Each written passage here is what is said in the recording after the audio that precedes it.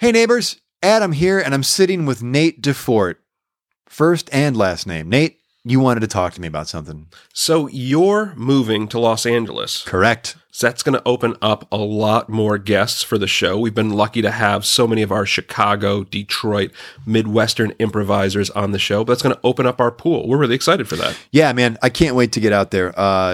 As you just said, we've had a lot of good friends come by from Detroit and Chicago, and we're going to get people from Detroit and Chicago in Los Angeles. So it's going to be fun. The other cool thing is it gives us an opportunity, as you and I aren't going to be in the same city for the next few weeks, right, to play some of our favorite episodes. This week, we're going to revisit an episode with our good buddy, Alan Linick. So Alan did one of my personal favorites. It's a very funny, maybe it just says how messed up I am because I think a woman hanging herself at a party is very funny.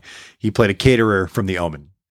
Planning a party for a child is the most pressure a parent can face. And let me tell you, the last thing you want to have happen is a nun to hang herself at that party. This week on My Neighbors Are Dead, we catch up with party caterer Gerald Dean.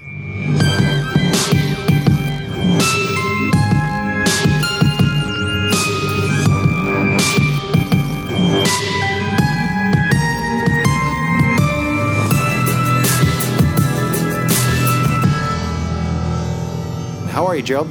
I'm doing all right. Thanks, Adam. Thanks for being here. I know that, we're leading up to this big event that happened to you, but Gerald, I'd like to get to know you just kind of a little bit more about yourself. Gerald, so you're a caterer, right? I was a caterer, yeah. You were a caterer. I don't do that anymore. Yeah? Now I make knickknacks and I kind of sell them online. Oh, okay. Yeah, I carve figurines, make like pipe cleaner people, that kind of thing. Yeah. And now, Gerald, did you stop being a caterer because of what happened at the... Yeah, well, as you can imagine, I didn't really feel comfortable going to people's houses much afterwards. And my love for food and my zeal for cooking and serving kind of fell away. Well, can we talk a little bit about that? About catering before the event that happened? Yeah. I mean, it was my life's dream to be a cook. Since I was a little kid, I loved like mixing stuff up and trying new recipes. And I watched Jacques Pepin on cooking shows. Oh, yeah. Listened to him talk and read all his books. And when I got older and got out of school, I worked in an oil field out in Oklahoma, saving up money so I could start my own business, and I did, Dean's Catering, and I loved it. I really did. I loved it for 7.5 years, and made menus for weddings and special events, political events, sure, entertainment venues, that sort of thing.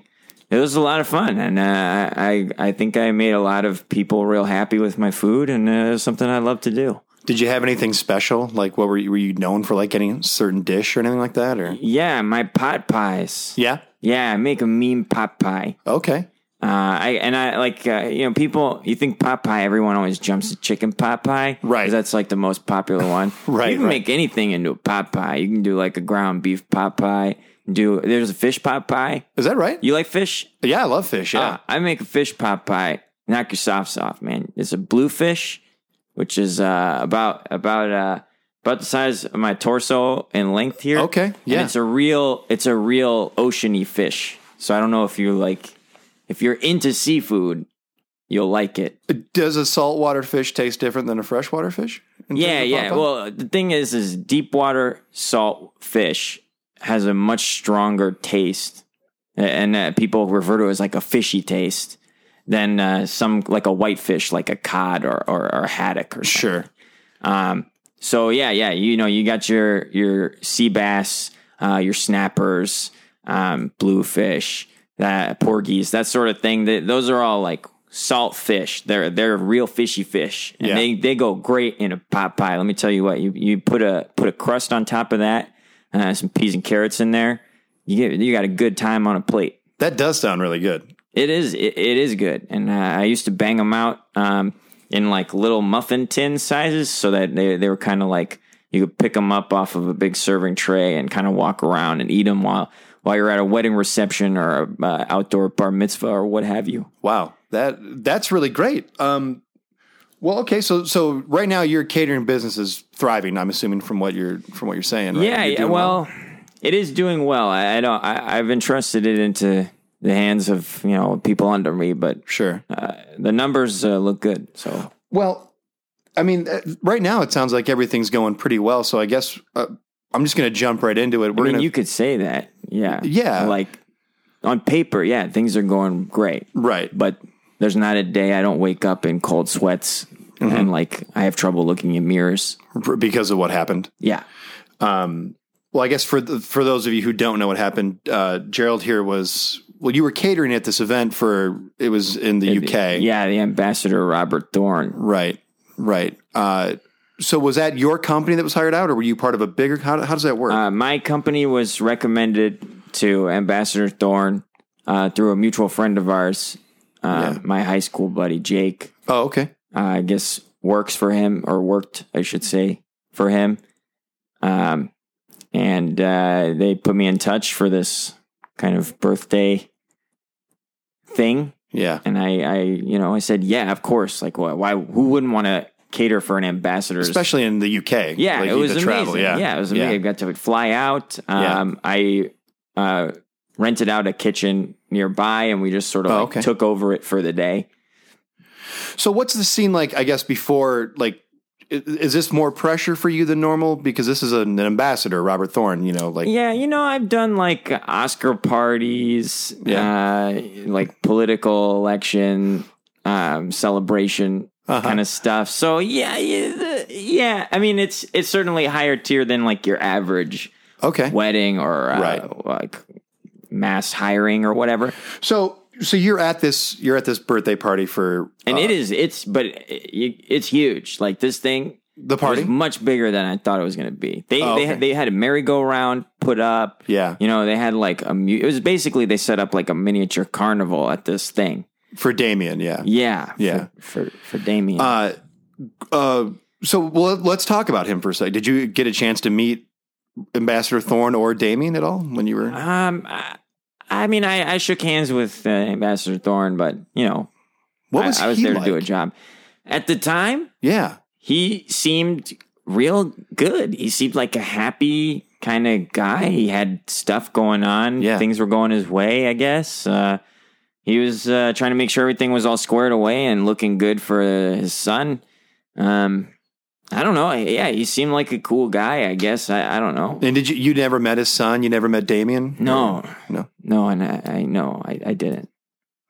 Okay, so you're going and like the party's going great. Like everybody's having a good time. Yeah, kids are running around laughing. We got like a bunch of like finger sandwiches and stuff kind of flying off. We're getting ready to start pumping out the main courses. Right.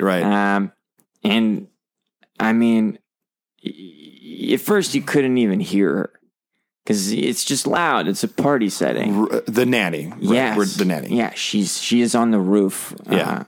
She's saying, look at me, right? And I'm like, what the hell is this woman doing? Like, like what is this? Right. And everything up to that point had been like just big enough that I was like, this is some kind of like fancy surprise birthday thing. You know what I mean? Right. Yeah. She's going to zip line down and there's going to be fireworks. And so like Van Halen's going to appear on the roof and, something cool is going to happen. Sure. Yeah. But she keeps going at it, and after a few seconds of screaming and yelling, hollering and waving her arms around, pretty much everybody's looking up at her. Right. And I remember I had this big silver tray of Caprese toothpicks. So okay. It's like a cherry tomato, a little blob of mozzarella, Ovalina mozzarella, and then some basil on it and salted, vinaigrette, all that. Sure.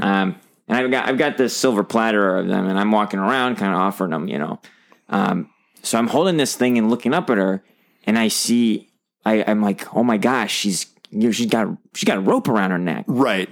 And she's like, she says, I won't forget this. She says, "It's all for you, Damien."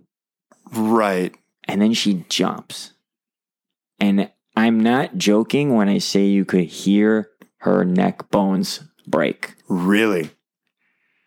It was So, okay, so wait, so she jumps, right? She jumps and her neck breaks. So explain to me like what your mindset is. Like this is happening, right? God, I can't imagine how terrifying that is. What do you do? It doesn't register as death. Like she jumps, her body jerks, you hear it crack. Yeah. And then, the way she positioned herself poorly, in my opinion, she crashes through the window, right? So like 2 times fuck you, right? Like I'm a dead nanny. I ruined a birthday party. You got to hire a new nanny, and I fucked up your windows, right? Like, right. How many ways do you want to fuck a family on your way out? Right. So she jumps, the glass shatters. She's like kind of hanging there. Yeah. People start screaming. And your first instinct is like, someone help her, right? Yeah. Like she's long gone, but like, well, someone help her, right? And I wish I could say I did something. I didn't even move. You didn't. I was like, someone had nailed my feet to the ground. I could not move. So you don't have like the instinct to like, to pass out like, these toothpick caprese things, like just to maintain any sense of calm and normalcy. I mean, yeah, I did, but like it was weird. Yeah. Because everyone's, panicking, and I'm like, sir, ma'am, yeah. And what am I doing? Like I'm like panicking. There's sweat rolling down my face, and the whole time, like, it's weird the things you think about. The first thing I'm thinking is like, we're never getting hired for an event ever again, right? And then the second thing I jump to is like, oh my God, something was wrong with the finger sandwiches. Because at the time I was like, why would anyone kill themselves at this event, right? Right. And I'm like, she's a vegetarian and she accidentally ate meat. Yeah. This like some kind of like weird, something went bad and it's turning people nuts. You know what I mean? You thought like maybe something in the food was like making people go crazy. I thought maybe we food poisoned her and it messed up her head and she jumped. So you're thinking about your business. Yeah, I'm like, someone else is going to do something. So like demonic possession is the last thing from your mind, right? I got to be honest. Of course, I followed the story and followed the family afterwards. Oh, sure, yeah. But at that point in time, demonic possession was like probably 10 or 11 on my list of probable things going on. Of course, yeah. Did anybody take you up on your finger foods after she like jumped? There was a guy, there was a photographer there who took a picture of me. Yeah. And he did grab a finger sandwich off of we had these 2 big long white tables set up. I offered him a caprese toothpick and he said he didn't take it. Now, as the story goes, this nanny was sort of influenced to do this by this big black dog. Yeah. Did you notice any dogs at the party? Buddy, there were dogs all over this party. Yeah. There were so many dogs around the grounds of this. Can I call it a mansion? Yeah, you can. Yeah. It's too big to be a house. Yeah. There were so many dogs, I can't even explain it to you. And they were all exactly the same. Mm-hmm. Big Rottweilers. Yeah. Big black Rottweilers with glowing eyes. Anything strike you? I mean, besides the glowing eyes, like did any cues set you off? Or like, they kept trying to come over and take food off of the 2 long tables we had set up because nobody leashed these fucking things. They're just running rampant around this party. You know what I'm saying? Yeah, they're just. And Ambassador Thorne was like, get out of here. What are these dogs doing? But what are you going to do? You're going to take on a pack of 200-pound Rottweilers? No, I can't. No. Would you? What would you do? I wouldn't do that. No. What was I supposed to do? Well, you're there to work. Exactly. I'm not a dog catcher. No. So like, I mean, how did the suicide affect the party after that? Well, we tried to like resume the festivities. Right. But it's hard. Yeah. It was like, oh man. And then you got to do that awkward thing. I say like I didn't have to do this, thank God. You got to do the awkward thing where you got like 40 kids here. You got to call all their parents and like, hey, you want to pick up your kid? They're crying because they just watched a lady hang herself. You know what I mean? Like, how awkward is that? Yeah. Like, that's just dinner with the Thorns. Right. I mean, as a caterer, did the Thorns have any like special requests for the party in terms of food or like?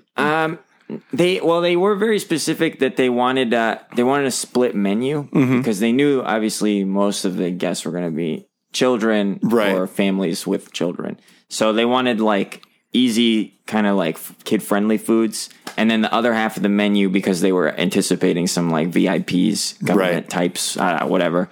They wanted some like fancier stuff. So we did a kind of half and half on that. Oh, okay. That's all right. So so this obviously impacted your career quite a bit, right? I stopped catering. Yeah. Did you stop catering immediately, or did you do like a few more parties and then, or events, I guess? And then I at the time I told myself I was just like kind of taking a break or whatever. Yeah. But I never went back to it. Yeah. So looking back on it, that was my personal last catering event.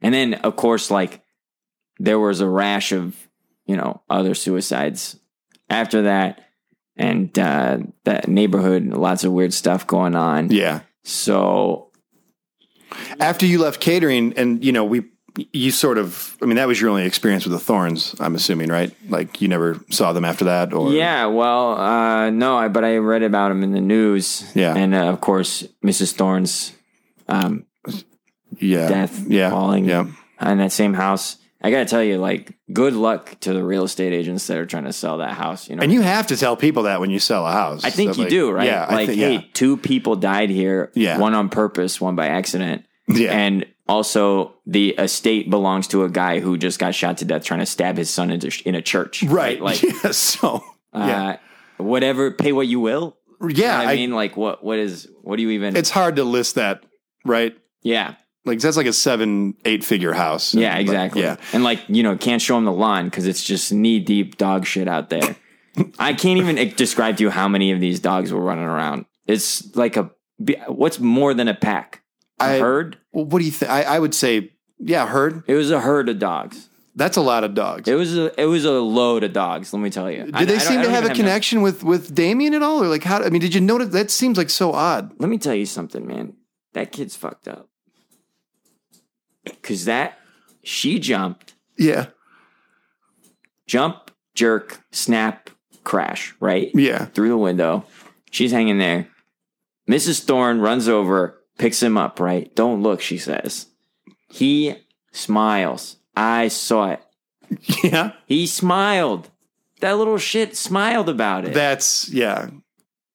That kid's messed up. Man. Well, and from what I understand too, he waves to one of the dogs. Oh, right? Yeah. Yeah. I thought he was waving at me. You did? Yeah, because I'm standing there with a tray in my hand, like kind of, offering it, and I see him smiling, and I'm like, "What the fuck is he smiling at?" Right. And then he waves, and I'm like, "Hey, hi." You wave back? Yeah, I wave back. We've all had that experience, like. Someone waves at you and like smiles, and you're like, "Oh, this person is like saying hello to me." Yeah, and you wave back, and then you look over your shoulder, and you're like, "Oh, it's somebody else. I'm an idiot." Right, right. But this happened. He waves at me. I wave back. I look over my shoulder. I see a Rottweiler, and my thought is, "Oh man, this kid's fucked up." Yeah, yeah. That's a bizarre thing to do. Yeah, and then one of the dogs moves into the house. Yeah, yeah. Next day, new nanny. Has a dog. Yeah. Brings a dog in. So I don't know. Were you still there on the grounds when the new nanny moved in? No. By then you were gone. We had packed up. Okay. We were still in the UK. Right. We had packed up at that point. That's got to be a long flight home, right? Yeah. I want to say, we had a layover, but grand total like 17 hours in the air or something. Did you guys even talk about what happened on the plane, or? Guy, you know what? We didn't really talk about it. Yeah. None of us ever really talked about it. I think Heidi threw up pretty much immediately when that nanny jumped. Barry quit. Ford's still working there. With the company? Ford still works for me. That's great. He seemed largely unaffected. Yeah. Yeah, I don't know. He's a tough kind of cookie. Yeah. Yeah. Now, so you make these figures you sell on eBay, right? Yeah, I craft them. Yeah. Has suicide affected anything with that, or like have you anything at all, or no? I try not to let it. Yeah. But events happen that shape your life and kind of derail your train, so to speak. Nobody's killed themselves in front of you since then? No, I didn't say that. I wish. You wish that nobody had? Look, if I could save everyone who killed themselves in front of me, I wouldn't have to make any more hires at my catering company. Okay? Because people would be owing me so many favors. Anyway. Yeah. Anything else? The figures are pleasant. Yeah. Anything you want to tell us about the figures? Where can we? Yeah. You got a website or something? I have an Etsy shop. Okay. Etsy.com /Dean's Figures. Okay. And if you're looking for catering, Dean's Catering is still a company. We operate out of San Francisco. But depending on the range, how far away your event is, we have a little bus we use to travel. So check that out online too, deanscatering.com. Well, ladies and gentlemen, once again, Gerald Dean, that's deanscatering.com. Thank you for coming in and telling your story. Thank you. Thank you for listening to My Neighbors Are Dead. I'm your host, Adam Peacock. The show's co-produced by myself and Nate DeFort, edited by Nate DeFort. Original music composed by Jesse Case with additional music by Dane Halverson. Original artwork done by Mark Nishan. Gerald Dean was played by Alan Linick. If you're in Chicago, swing by Second City's ETC to catch Alan in the ETC show Fantastic Super Great Nation Numero Uno. Additionally, you can pick up Alan's book, co-written with wife Claire Linick, entitled Our Perfect Marriage on Amazon or wherever you pick up your books. If you like the show, follow us on Facebook, or you can catch us on Twitter at My Dead Neighbors.